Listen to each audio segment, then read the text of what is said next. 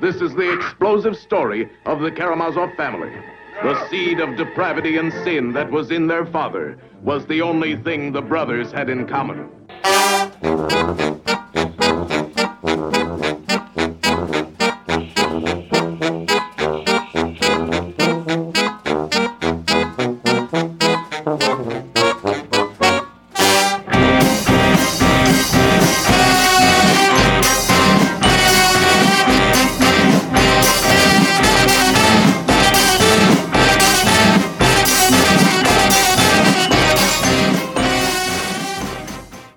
Welcome back to the Reader's Karamazov. Welcome. We are your hosts, the bastard sons of Hegel. I am Carl Bookmarks. And I am Soren Rearguard. We're joined once more in absentia intravenously by our third host and executive producer, Friedrich Peachy. He really wanted to be here tonight. Unfortunately, he is off, currently engaged in a new philanthropic pursuit. He's been testing out a new thing where he buys ride shares for unemployed people so they can get to job interviews and get jobs. He's really pleased with it so far. He's hoping that one day he can become, in fact, the Uber Mensch. Hopefully he will be joining us sometime in the near future. If those are horse Ubers, they're flogged all the way too. So he's not going to turn a profit on that one. We're back talking about the brothers Karamazov again. But first, a little bit of pod business. First of all, thank you to everyone who has listened so far. We're very pleased with just how many of you have tuned in to our first episode, put up with us talking at least for a little bit, get the numbers up there. Just a reminder, you can reach us on Twitter at TheReadersK. You can email us, thereaderskaramazov@gmail.com. Most importantly, though, you can subscribe to our Patreon. It's patreon.com/TheReadersKaramazov, patreon.com/TheReadersKaramazov. And folks, you're going to want to do this because, let me tell you, we have something very special coming down the pipeline. This episode covers section 2 of the Brothers Karamazov. If you remember from last week, we told you that in the middle of this is the most famous section of the Brothers Karamazov. It's called The Grand Inquisitor, a scene where Ivan and Alyosha are talking, and they talk about the existence of God. They talk about human freedom, the problem of evil. It's really wonderful, rich stuff. It's like biting into a decadent, moist cake of philosophy. And because of that, we are going to release a sub-pod on that section, and the section that comes right before it, called Rebellion, only for our Patreon subscribers. So if you want the good stuff, that's right, you've got to pay through the nose. Go subscribe to our Patreon, check that out. And it will change your life. We're going to have some more goodies coming up very soon, including sort of an alternate running cast that we're going to call the Watchers Karamazov, where we watch movies and talk about those and think about philosophy. And those will be also only available to Patreon subscribers. So we try to make it worth your while to give throw a few kopecks into the bushel for us. Throw them down. Throw them down. In disdain. Yes. Throw them down in disdain, which we'll talk about today as well. We're going to start, as we always do, with a little bit of plot summary of what goes on in section 2, part 2 of the Brothers Karamazov. Carl, do you want to tell us a little bit about what happens in this section? So this is book 4, called Strains. And in it, we sort of follow Alyosha through a few different important events. The first, he sort of stops by and talks to his father, Fyodor, and we get an interesting exchange between them where his father describes his philosophy to remain in his wickedness to the very end of his days. Though he attempts to console his father, Alyosha moves on, and outside he meets some schoolboys, and one of them sort of takes notice to Alyosha, and there's something strange going on between this one young boy and the rest of them, and he's sort of throwing rocks at each other. They're throwing rocks at each other, and surprisingly, this young boy refuses to back down when he's ganged up upon, and Alyosha kind of sticks up for him. But even though he sticks up for him, this boy named Ilyusha he bites Alyosha's finger to the bone, and it starts to bleed profusely. But because he's a very nonviolent, passive, loving monk, Alyosha refuses to retaliate against this young boy, even though he throws a rock right at his face and barely misses him. He takes note of this, and he reminds himself that this is something he has to go back and figure out. And he does that pretty quickly because he ends up meeting with Katerina, the fiance of Dmitri, his brother, and also the desired fiance of his other brother, Ivan, who wants to marry her, even because Dmitri's terrible, but she wants to marry Dmitri. So he meets up with her, and she tells him, oh, well, that's the boy that Dimitri's beat up his father, basically, or humiliated his father in the street. So why don't you take some money and go to this father and give him this money so we can make peace for this, because Dmitri, like he always does, messed up and was really mean to this guy. So we need to make things right. And so he goes there. So when the little boy heard that it was a Karamazov, this is why he attacked Alyosha. Yes. So we have the solution to the mystery, right? Any brother will do. So Alyosha goes back to, or he goes to the boy's father. He tries to give him this money, and then something very strange happens at that point. Things seem to be going well. The father is very grateful for the money. They're a very poor family. They've got a sickly daughter, or a sickly mother as well, and a disobedient boy. But at the critical moment where he gives him the money, the father responds very strangely. He throws that money down as if it were to a Patreon account. Yeah. and he says, you take your stinking money and you make some more podcasts for us. Yeah, he refuses the money. So Alyosha picks it back up, keeps it with him. And then we get into book 5, Pro and Contra, which is a very philosophical section. And we're going to talk more about this in our Patreon episode. This is the section where Alyosha is going all around town. He's supposed to be looking for Dmitri because he's supposed to talk to Dmitri. That's what Father Zhozhima had told him. Go find your eldest brother, try to keep him out of trouble. Instead, he meets up with Ivan, who he thinks is with Dmitri. Turns out it's just Ivan, and they have this conversation in a restaurant. And that's the foundation of the 2 chapters, Rebellion and the Grand Inquisitor. After that, he leaves, and he eventually makes his way back to the monastery where Father Zhozhima is dying. And then book 6 is basically all about Father Zhozhima. You want to just tell us really quickly what goes on in that book? So we get from the life of the hieromonk and elder Zhozhima, departed in God, composed from his own words by Alexei Fyodorovich Karamazov. And so this is Alexei's retelling or compilation of the sort of full biography of Father Zhozhima. And it somewhat parallels what happens with Alyosha and the young boy Ilyusha, who we should remember is in extreme poverty. So when his father throws down the money in a sort of confused, almost wild ecstasy, it says in the novel, this is extremely difficult for him to do because he's extremely poor. It's not nothing. It's a whole different livelihood that would have been available to him if he took the money. And so we get this life of Zhozhima, and it begins with a tale of his brother who was older than him and a free thinker. So this parallels a bit the relationship between Alyosha and Ivan. And before he made his way in the world, it was understood that his older brother was sick and was going to die.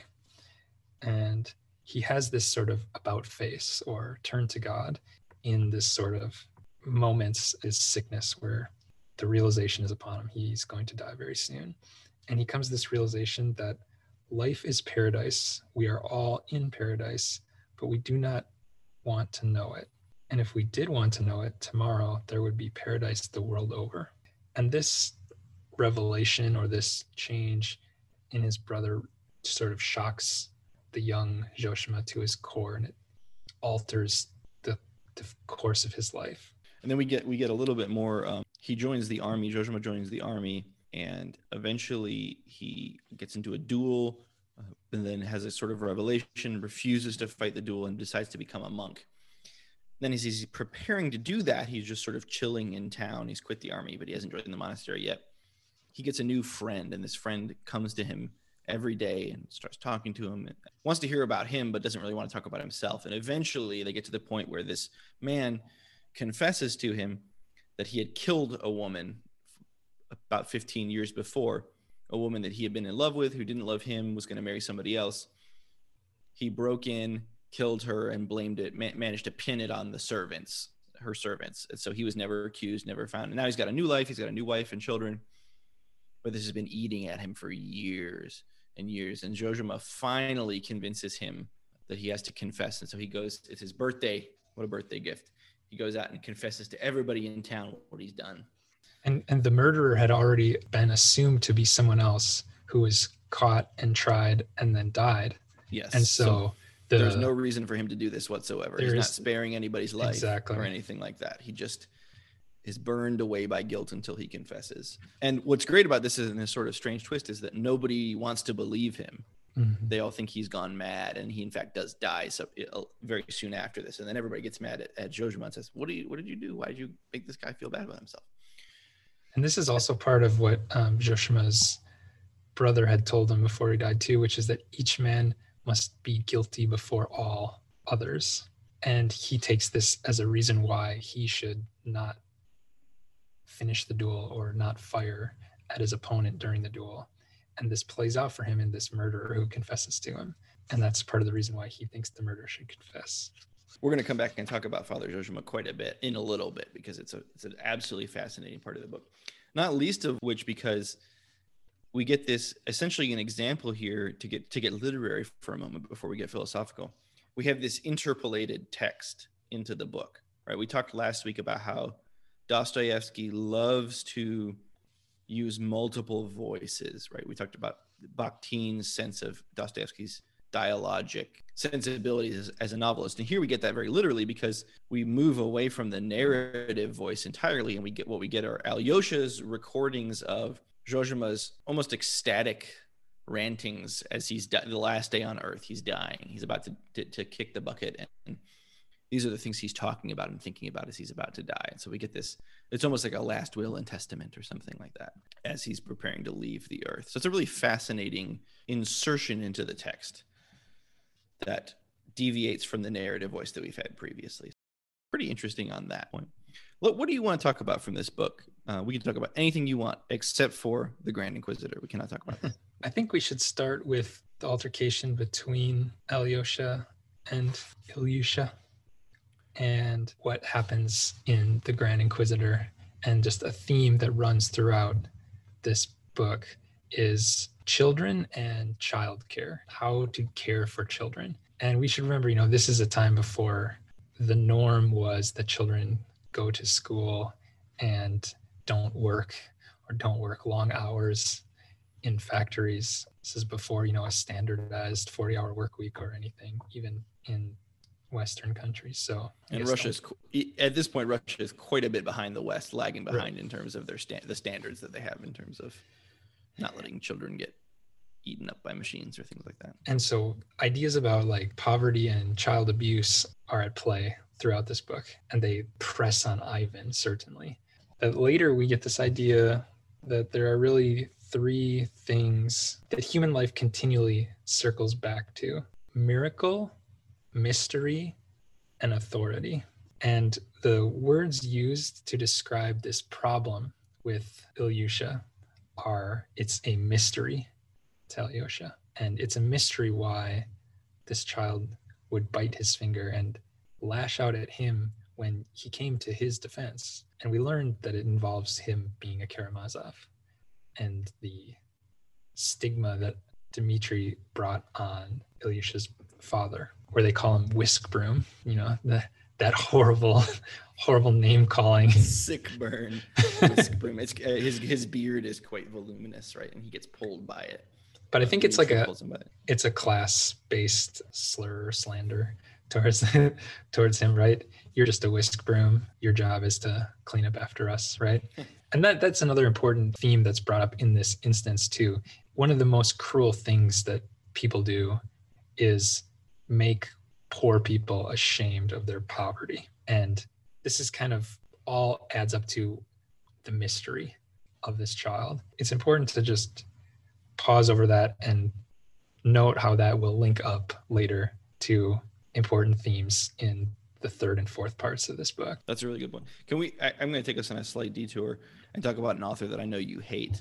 What that makes me think about this sort of unexplained behavior reminds me of this really wonderful Flannery O'Connor short story called Revelation, in which this very proper white Southern woman is sitting in a doctor's office, and she's kind of thinking about how great she is.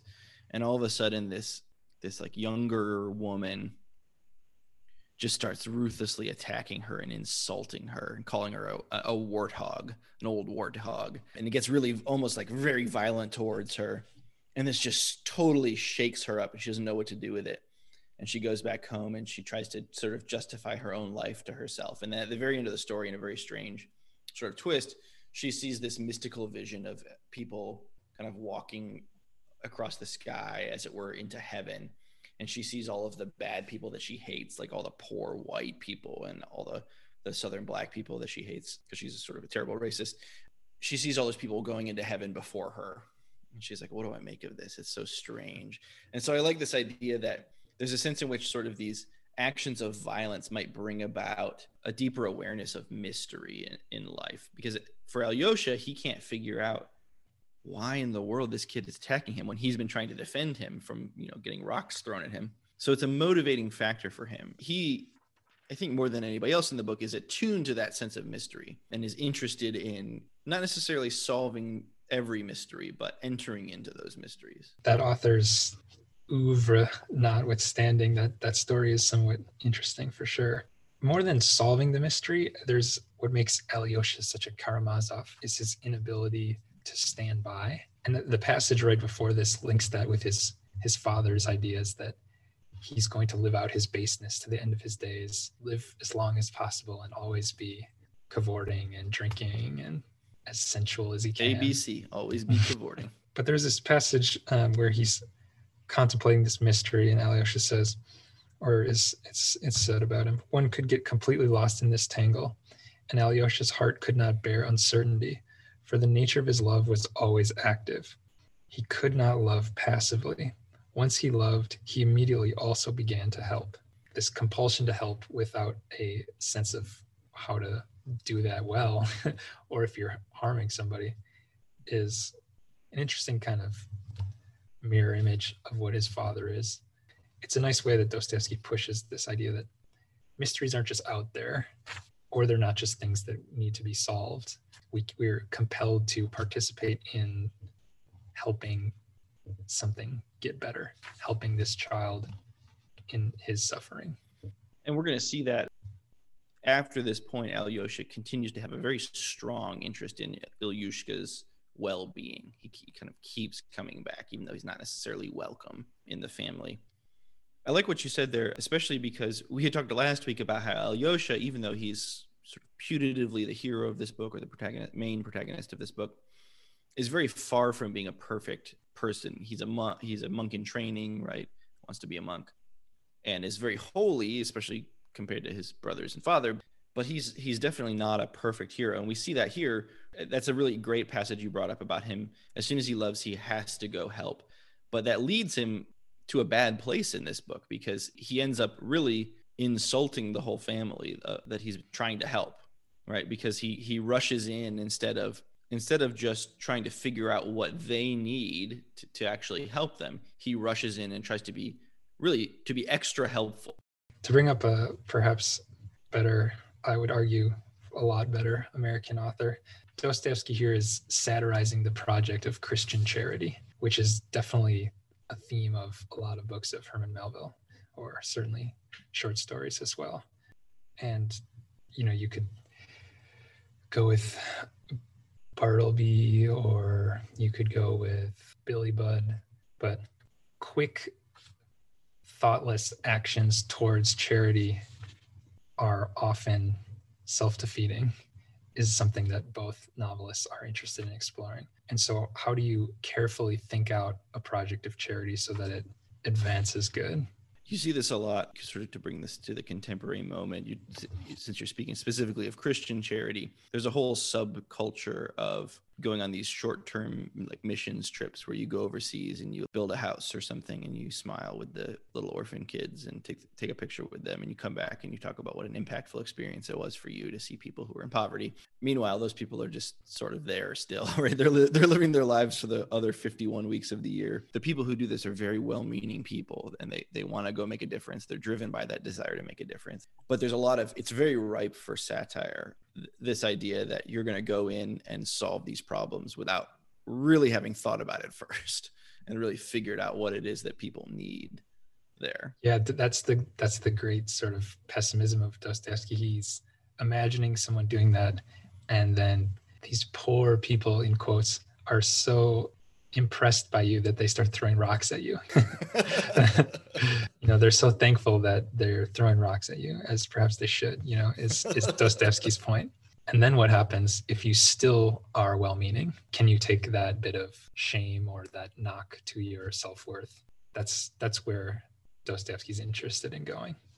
Yeah, and to Alyosha's credit, he certainly is. He's not going to give up after an initial failure, and he wants to continue to think about that and then maybe be a little bit less impulsive about that generosity, but to think about what actually needs to happen. And that's one of the subplots that's going to play out over the course of the book, is the way that he begins to love this family in some more real and permanent ways. And he thinks through his actions with his love interest, Lise, and they have a sort of interesting conversation about what was right and what was wrong in his actions in the encounter, and what were the motivations of the father who threw down the money. Throw down that money. He didn't make it rain, he made it salt. See Salt Bay? The salty throwdown. Alyosha gets rejected by Ilyushka's father, and then he continues on his quest to find Dmitri. As he does this, he runs across Smerdyakov, the wonderful chef and very taciturn fellow who helps out his father and is probably his father's illegitimate son, we've been given to believe. What happens in that chapter, and what did you find? You found that in a very interesting section. Well, it's interesting because Dostoevsky is so interested in baseness, spite, and contrarian views and contrarian people, often in their most positive light or their most positive potential outcomes or futures. Smerdyakov seems like the one who cannot be returned into the fold in any way. And his views get a little bit more extreme. I hate all of Russia. I wish, on the contrary, for the abolition of all soldiers. Everything is just a stupid mess of depravity. Our swine stinks in his poverty and sees nothing wrong with it. This is his extremely dour look at humanity, almost to the point of, we could say, moral nihilism, antinatalism, certainly misanthropy. Yeah, he literally says, I'd have let them kill me in the womb so as not to come out into the world at all. Those are very dark words. And because he's an important character and potentially a brother, it's also interesting, sort of allegorically, is he a Karamazov? On the plot level, becomes an interesting question beyond the plot level. Is he part of this potentially redemptive baseness that Dostoevsky is interested in portraying as sort of essential quality of humanity? At this point, do you see any sort of redemption in him? I see the baseness. The baseness is very easy to see, obvious. And it's very obvious. And he almost is playing that up. It's just interesting because the plot question becomes quite important for how you interpret the book.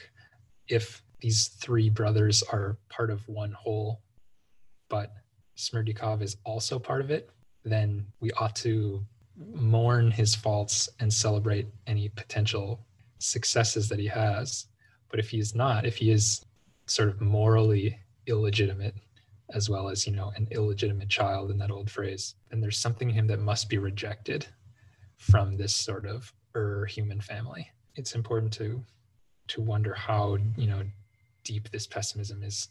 And then we also get him as a sort of almost comic go-between with respect to Fyodor and Dmitri. Do you want to say a little bit about that? Yeah, he's essentially like playing both sides, right? At least at first, and then he gets very mad at Dmitri He doesn't seem to want to be doing those things. But what's fascinating about that is he's everybody's lackey. Everybody treats him like a lackey, right? Fyodor treats him like garbage and only wants him to make his food. But because of that, he's been given access to everybody's lives, and he sees a lot, and he sees and stores up a lot. And that's where part of what makes him such a fascinating and really dangerous character to the other characters is that he knows all of their secrets. And again, this kind of goes back to the point you brought up before. A running theme in this book is, how do you treat the people who are underneath you socially? And he has always been treated like he is underneath them socially. It's not even that they treat him badly. It's they treat him like he's not there. And so they think they can say anything they want to while he's around. He's basically just a piece of furniture. It doesn't matter what they say. And so because of that, he's got all this big store of information. And then like Grigory, the other servant, who really is just kind of like a lampstand or something, right? Who doesn't really have any personality whatsoever. Smerdyakov is able to take these things and use them to his advantage. And so he's actually kind of interestingly like Fyodor. If Fyodor is his father, there's a family resemblance there, because Fyodor is always wheeling and dealing. He's kind of like a junkyard owner or something, right? He's always wanting to take little things and spin them into bigger things. He's always trying to get parcels of land and do all these deals with everybody, right? He's a deal maker, like our dear president. Smerdyakov's like that as well, right? He's trying to squirrel away these bits of information and use them to his advantage. So he's willing to be a go-between, but he also knows that at some point the bill is going to come due, and he's going to take advantage of that and do what he wants to do there. And as this go-between, he sort of talks to Ivan and seeds different ideas about how this sort of love triangle will play out. And he doesn't think it's going to end well. He thinks Fyodor will potentially be destroyed by Dmitri, to which Ivan, who's no stranger to dour ideas and pessimistic thinking, is like, nonsense. Dmitri won't come to steal money and kill his father. He might have killed him yesterday, like a wild, angry fool, but he won't go and steal. Everywhere there are these like very subtle lines about what pushes people over a certain edge, out of the family, beyond even baseness, from small cruelty to like life-altering violence. It's really extremely fine-tuned in the novel. These slight differences that have such great repercussions for people's individual destinies. I love what he says. So Smerdyakov is talking about Dmitri, and this is what he says about him. This is really great. Dmitri Fyodorovich is worse than any lackey in his behavior and in his intelligence and in his poverty, miss. He's talking to a girl at this point. And he's not fit for anything. But on the contrary, he gets honor from everybody. I may be only a broth maker, but if I'm lucky, I can open a cafe restaurant in Moscow on the Petrovka. Dmitri Fyodorovich is a ragamuffin, but if he were to challenge the biggest count's son to a duel, he would accept. And how is he any better than me? Because he's a lot stupider than me. He's very aware of the situation. He's aware that Dmitri is this absolute buffoon and kind of idiot, but because of his situation in life, because he's the oldest son of a relatively prosperous man, and because he has some sense of honor and duty, that he's always going to be well respected, where Smerdyakov will not be. And that's why he at least claims that he wants to start this new life. Essentially, he's longing for a meritocracy. He can go to Moscow and become a famous chef because nobody can cook like he can cook. Whereas he's stuck in this very provincial town where it doesn't matter how good he is, he's always just going to be a broth maker. And it doesn't matter how stupid Dmitri is, he's always going to be a man with honor. So he's very aware. And I think you're right. I think the book is very concerned with what puts people over that edge and what puts them on that edge. And Smerdyakov here strikes me as somebody who's very on the edge. The passage you read reminds me a bit of like the Julian Assange case, where one person's hero, one person's out there unforgivable person, or even like the Snowden debacle. Is there something that goes beyond even the normal sense of calling out for justice in these acts? From Dostoevsky's perspective, that's like where the line is, and society kind of bends in two totally divergent paths depending on where you stand, for or against.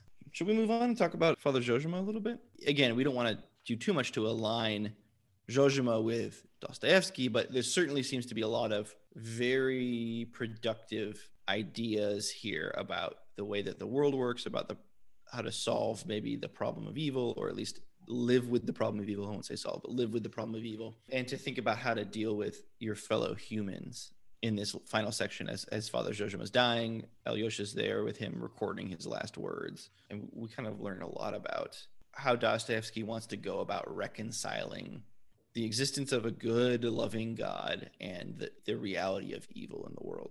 I think something that makes this novel almost unique as far as anything I've read is a sort of definition of paradise that plays out. And this idea that do not weep, life is paradise. This is the true revelation. And it's perhaps a certain kind of soteriology, a sense of what it is to be saved or find salvation in one's existence. You know, I think of this show that people have probably heard of or seen something about, The Good Place. And the whole like premise of the show is that like it's almost impossible to imagine a meaningful existence in a good place or heaven or paradise or an afterlife where everything is kind of permitted to you. That's another key phrase from this part of the book too, right? Everything is permitted. When is it or isn't it? But the show I found was really unsatisfactory in terms of what a paradise would be or look like. And every time you get like a positive utopia, EUTOPIA, people tend not to enjoy reading it, right? Because it's like, and then I got my favorite food, and then I got my favorite drink, and then I saw my favorite person, and then I went to sleep. But I think Dostoevsky's definition, it really plays out in the book. And you can point it against one of his most famous short stories, The Dream of a Ridiculous Man, which is an attempt at a utopia without the E, speculative idea of a perfect future. And when you play that against this, you see that he's really trying to make a point about how we need all of this stuff. We need this baseness, and we need certain moral reckoning with the world and with ourselves to get happiness in a paradise. That's so rare that a book makes such a dark plea for paradise. There seems to be a sense in which Zhozhima believes that everything is connected and dependent on everything else. And it's not quite it isn't a universalist position, because he does talk about hell as being the absence of the ability to love. It is a universalist position in the sense that he thinks that everything in the world depends on everything else.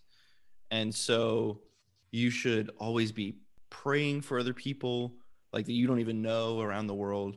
You should be thanking God for creation at all times, right? And that in some sense, each person is responsible for the sins of the world, which is a very startling idea to come across. Yeah, he's saying, you know, paradise is not perfection, a moment of all-knowingness. It's a responsibility for the sins of all, the realization that, quote, much on earth is concealed from us, but in place of it, we have been granted a secret, mysterious sense of our living bond with the other world, with the higher heavenly world, and the roots of our thoughts and feelings are not here, but in other worlds. That is why philosophers say it is impossible on earth to conceive the essence of things. Paradise involves an impossibility of knowing. There's a point at which Zhozhima is talking about his brother just before he dies, and he has this sort of mystical vision, and he's seeing how everything is connected. And he says this, it's almost like St. Francis. Birds of God, joyful birds, you too must forgive me, because I have also sinned before you. And Zhozhima says, none of us could understand it then, but he was weeping with joy. Yes, he said, there was so much of God's glory around me, birds, trees, meadows, sky. And I alone lived in shame. I alone dishonored everything and did not notice the beauty and glory of it all. You take too many sins upon yourself, mother used to weep. Dear mother, my joy, I am weeping from gladness, not from grief. I want to be guilty before them, only I cannot explain it to you, for I do not even know how to love them. Let me be sinful before everyone, but so that everyone will forgive me, and that is paradise. Am I not in paradise now? This sort of odd and unique soteriology is really is a really powerful, unique aspect of Dostoevsky. We also get this phrase, the righteous man departs, but his light remains. People are always saved after the death of him who saved them. The generation of men does not welcome its prophets and kills them, but men love their martyrs and venerate those they have tortured to death. Your work is for the whole. Your deed is for the future. To be saved requires you to not know that you are saved or in paradise, which gets to that question you just read. And this is why the goal in this paradisical state is prayer is education, which is this great line that he plays out. Your goal is to remain in a prayerful state that requires you to continually be educating yourself and those around you. To go back just for a second to this part I just read, he says that I alone, Zoshima's brother says, I alone dishonored everything and did not notice the beauty and glory of it all. That seems to be the sin, right? It's not just not knowing, but it's this sort of willful unknowing. And to pray is to be educated into that world. It made me think about this. I'm getting this secondhand, so I apologize. I don't know where it comes from in the thought of Simone Weil. I'm getting it through W.H. Auden, the poet who loves Weil and talks about her quite a bit in his literary criticism. But he talks about an idea from her that he then sort of plays on in terms of poetry. He talks about prayer as a training of the mind and a training of the attentiveness to be aware of what is around you. And he says that comes from Weil. And he says that basically poetry can become a form of secularized prayer, a way to get people to pay attention to the world around them, to have a greater sensitivity to everything that's happening around them, which I've always thought is a very lovely idea. Different maybe than the silly idea of the way to solve problems is to raise awareness about them, right? Which is kind of easy to make fun of, but this is something different, right? It's an awareness of the connection between people and the connection between people and nature, and the ways in which we maybe depend upon each other that we don't recognize. Yeah, and it gets back to this thing we were talking about before of mystery. That is sort of essential to this quality of mystery that Dostoevsky thinks is part of what makes life paradise. This revelation that his sort of most dear character takes as his axiom for being in the world. Can I bring up just a couple of biblical echoes here that I think are important for understanding some of what's going on? Zosima brings up the book of Job early on in this, and that seems to be a very important book for him.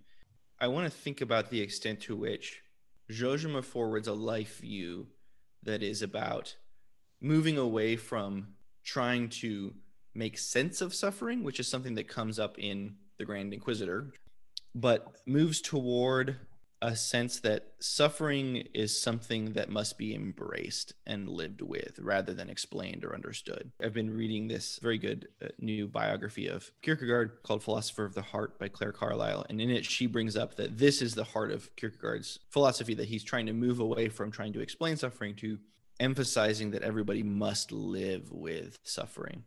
And Zosima certainly seems to forward that idea. And that has kind of resonant echoes of Job, if we think about it, because in the book of Job, he spends the whole book trying to understand why he's suffering. And then at the end, God comes out of the whirlwind. He says, "What up, Job? Guess what? You weren't there when I made the world, so shut your mouth." But then he gives him back everything, right? He gives him back all of the stuff that he lost. He gives him a new family, probably a better family, we can presume, and all these new things. And so people tend to hate that about the book of Job. They think, we didn't get an answer to the problem of suffering. This sucks, right?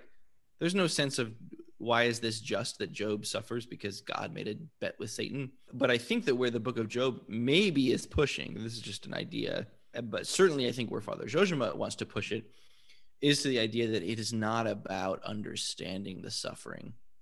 It is about embracing the suffering and bringing it upon yourself. And really, ideally, what you do, even maybe more ideally than Job, who's kind of suffering for reasons unknown, is embracing the suffering of other people and bringing it upon yourself. So many religions foreground this, and just worldviews foreground this problem of suffering and what do we do about it, right? The Grand Inquisitor pushes that as well. Do you want to talk about Buddhism at all? You're our Buddhism expert here. Yeah, I was gonna say, like in Buddhism, dukkha is suffering. There is suffering, period. There's no getting around it. It's literally everywhere and in everything in a Buddhist worldview. And in a Stoic worldview, your primary choice in any situation is to suffer or suffer reflectively, in perhaps to achieve a state of ataraxia where you can either allow yourself to suffer or disallow yourself to suffer emotionally. Not, you stand in fire and you don't feel anything, nothing like that. There's something that the Greek Stoic Epictetus says, one of my favorite parts in all of Stoic literature, where he says, you're putting your kid to bed at night. What's the harm when you lean over them saying to yourself, tomorrow this kid might die? Right? I know, not to the kid. To be clear, he's not saying say that to the kid. What he's saying is, right, in your moment of greatest joy, and this is one of my great joys as a father, is that the kids have finally shut up. They're going to sleep. They finally look sweet. They don't look like little demons anymore. They look like little angels. They're sitting there in their bed, drifting off to sleep. It's one of the greatest joys you can have as a parent. And Epictetus says, what's the harm in when that happens? You're looking at them and at your moment of greatest joy, you temper that by saying, tomorrow you might die. This might be the last time we see each other. Jeez, that's too bitter of a brew for myself. It's intense. It's very intense. Epictetus was also a former slave and a huge defender of beards. So gotta love that. My favorite Epictetus quote is, I must die, but must I die whining? And Stoics too are kind of famous for just taking it on the chin. If situation looks bad, you're gonna die. Well, today's the day. No use in having anxieties about it. Those kind of extreme examples are meant to sort of sober you to your daily anxieties, right? About what your friends think about you, or something you said that was a little bit perhaps shame-inducing, right? Yeah. Forget it. Anxiety is not necessary. Is there any sense in Buddhism, because I don't get this sense in Stoicism, but it seems to be here in Jojima's ideas, that you might be able to suffer for others? In Buddhism, there's like the Buddha Bodhisattva distinction, and the Bodhisattva gives up a certain highest level of enlightenment for the sake of compassionate care for others around them. In a lot of Buddhist traditions, like Jesus is Maitreya, the Buddha, or maybe not Maitreya, but he's amongst the Buddhas for his bodhisattva-hood, his ability to save those around him, to care for those around him in a sacrificial way. That's fascinating. To connect this back to another sort of biblical idea here, I'm really struck thinking about this constant use of the word paradise. It makes me think of two things, or really one connected thing, which is, of course, my mind goes to the moment at the crucifixion where Jesus is hung up between these two thieves. One thief is mocking him. The other says, don't do that. Don't you know, right? This man didn't do anything wrong. And Jesus says to him, today you will be with me in paradise. And there's it's an interesting history of biblical interpretation, certainly in the Middle Ages. And I don't know if this is true of Orthodoxy. I'm not an Orthodox expert by any means, but certainly in sort of medieval Catholicism, the interpretive tradition suggests that the paradise there is not heaven as we would sort of think of it, but it is a restoration of the Garden of Eden, which is a really interesting concept to pair with Jojima's idea that everything is sort of connected in this earth, in a thisness here, and that restoration of the paradisical state of the Garden of Eden, right, where you have perfect harmony between man and nature, man and woman, right, man and fellow man, whatever, might be in some small sense achievable on earth through a willingness to suffer for others. Yeah, and when I brought up that term soteriology too, it's important to know that like it doesn't necessarily require a belief in an afterlife, I think is an important distinction about what you were just saying as well. You can definitely take everything you just said in the sort of highly ecologically minded purview as well. What hath humans wrought on the Garden of Eden that is, nature? As Reverend Toller would say, will God forgive us? Yes, exactly. Those are important links. And in the a lot of Buddhism as well, there's a way to think like a Buddhist or practice like a Buddhist that is purely atheistic, if that's your purview. There's no need to think of literal heavens and lands and future lives. You can think of it all sort of materialistically if you want. It's important to sort of say that a lot of the ideas here about spirituality in Dostoevsky don't involve, just a specific sense of what happens after you die. I definitely agree with that. And even his view of hell, which is I find super fascinating, kind of ties in with that, right? He says, will there be like flames and torments in hell? Well, maybe, but what I think is probably that they're there to kind of give relief to people because they're the only thing that can distract them from the real torture, which is having sort of chosen a life absent of love, right? And it's a very, in some ways, it seems like a very resonantly Augustinian view of hell, right? Augustine said, the doors of hell are closed from the inside. It's this idea that, very different from maybe popular conceptions of hell, where it's like you did some bad things and now you're going to get tortured. It's more like the state of being where you have deprived yourself of what is good in life, and you're there in some sense by your own volition because you refuse to accept the good. And in this case, as Jojima puts it, like you've drained yourself of love and the ability to love others and the ability to suffer, which is this sort of counterintuitive twist that's really a wonderful irony there. Right. Well, I think that's like that's the sort of beauty of Joshima's like counterintuitive take on what heaven is and what hell is. It's not, the road to hell is paved with good intentions. That's the road to heaven, actually. The road to hell is paved is you refusing to suffer until your inability to embrace suffering overwhelms you and you drown. Really quickly before we close this episode, I want to think about Jojima in contrast to a character we meet briefly at the very beginning of this section. It's Father Farapont. And Father Farapont is really fascinating. I really like him. He's one of these bizarre, very comic characters that Dostoevsky gives us, but is also there, I think, for the reason of contrast, certainly with Jojima. He's this other monk at the monastery. And in fact, he's Jojima's big rival. Everybody wants to know, there's sort of this competition among the other monks between the followers of Jojima and the followers of Farapont. And Farapont's big claim to fame is that he's the most ascetic person in the monastery, right? He leads the simplest life, the life most drained of pleasure. And he's separated himself basically entirely from anybody else. He lives in this very small hut. People kind of bring him food periodically. He tries to eat as little as possible.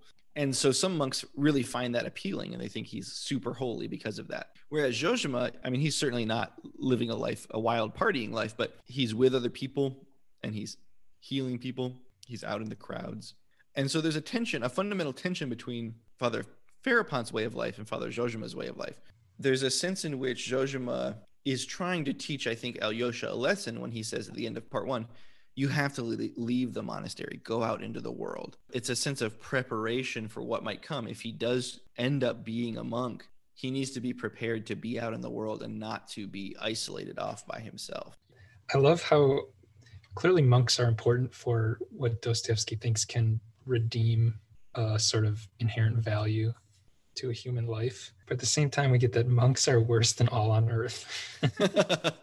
This has always been the case, by the way. In the beginning here. But I think that's also counterintuitively part of this road to paradise, where you must embrace the fact that failure is the norm.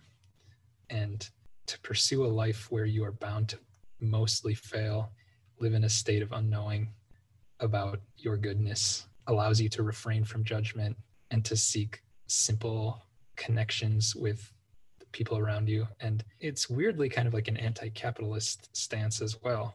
Material pleasures are there or not there. They're not worth pursuing to the hilt, nor are they worth denying. Yeah, in every way. It falls somewhere in between Farapont, who's a complete, I've got this part pulled up and it's just wonderful, right? He ate, it was said, and in fact it was true, only 2 pounds of bread in 3 days, not more. It was brought to him every 3 days by the beekeeper, right? So he's living there in his complete state of isolation. It says he rarely appeared at a liturgy at the saying of the mass. Visiting admirers sometimes saw him spend the whole day in prayer without rising from his knees or turning around. Even if he occasionally got into conversation with them, he was brief, curt, strange, and almost always rude. And so it's this wonderful image of somebody who's completely shut themselves off from the material things of the world. And you have that in contrast, I think, most strongly to Fyodor Karamazov, who's very much invested in the things of the world. And this wonderful passage you brought up, where he says, I'm going to just keep partying till I die. And I love what you just said. Zhozhima recognizes, and I think Dostoevsky agrees, the way forward is neither of those things. Which is very in line with Buddhism too. That's like the Buddha starts on his path by rejecting the life of riches and the life of extreme asceticism, the middle path. Yeah, I just want to read this other passage that underscores what you talk about, how Alyosha must go out into the world. And right after it combines this point we're making about this is a life of suffering, but that is really the only life that leads to paradise. Thus I think of you, you will go forth from these walls, but you will sojourn in the world like a monk. You will have many opponents, but your very enemies will love you. Life will bring you many misfortunes, but through them you will be happy. And you will bless life and cause others to bless it, which is the most important thing. Historically speaking, you get this played out over the course of the history of monasticism, right? Even from the very beginning with Benedict, when he's writing his rule, he says, you got to watch out for like the monks who are roaming around without a home, and they're like preying on people sexually and like just living it up. But then even moving forward from that point, you have an interesting sort of tension within the monastic life. You have the people who want to become extreme hermits, just go completely away from the world. Maybe that works for a few people, but it first of all, it just doesn't work for most people because it's so hard. But even that, it does seem like it's maybe not as effectual as other methods. And then you have the sort of the opposite extreme where certain monasteries in the Middle Ages became very rich because they were self-sustaining and they were able to sell goods and things. And so they became very wrapped up in the material goods that they possessed, and then also even in sometimes in political power through the abbot's influence and things like that.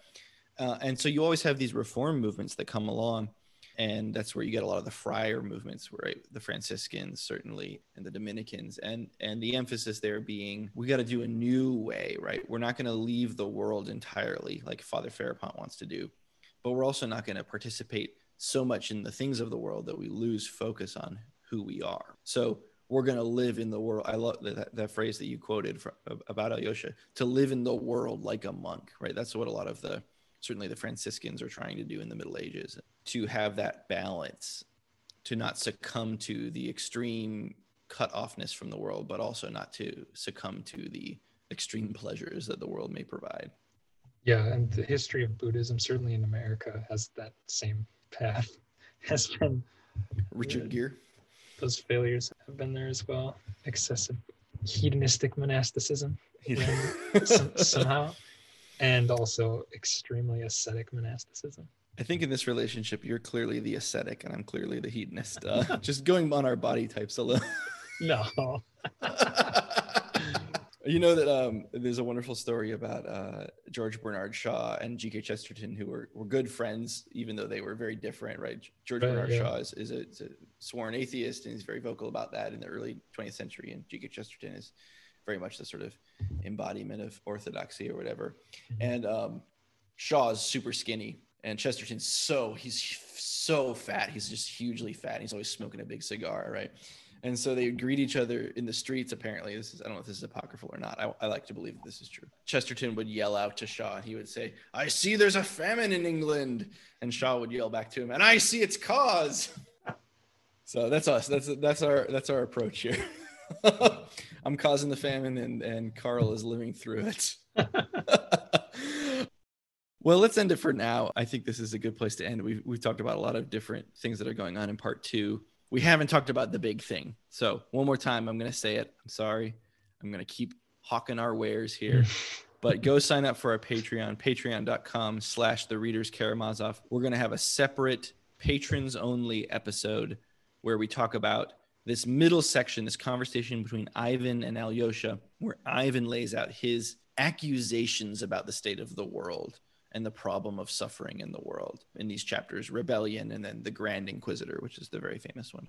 So if you're interested in that, you want to learn more about the problem of evil, you want to hear about a little bit more about children suffering, if that's sort of your bag, sign up for our Patreon, patreon.com/The Reader's Karamazov. We will have that bonus episode up for patrons only. Anything to add before we go? Just for the plot, at the end of that part, it's important to note that Alyosha is so overtaxed by what he's listened to and what he's thought about and contemplated that he forgets that his whole point in meeting his brother at this tavern was to go meet his other brother right after and figure out what's going on with him because he's so fraught, Dmitri. And so there's like a cliffhanger right there for part 3. Yeah, we still don't know what's going on with Dmitri. He gets so caught up in that, and then he realizes, I got to rush back to the monastery. He goes back and joins Zozhima just in time to see him die. But where's Dmitri? Where's Dmitri? And that's what we're going to come back to next time. Until then, why don't you play us out, Cat Keyboard?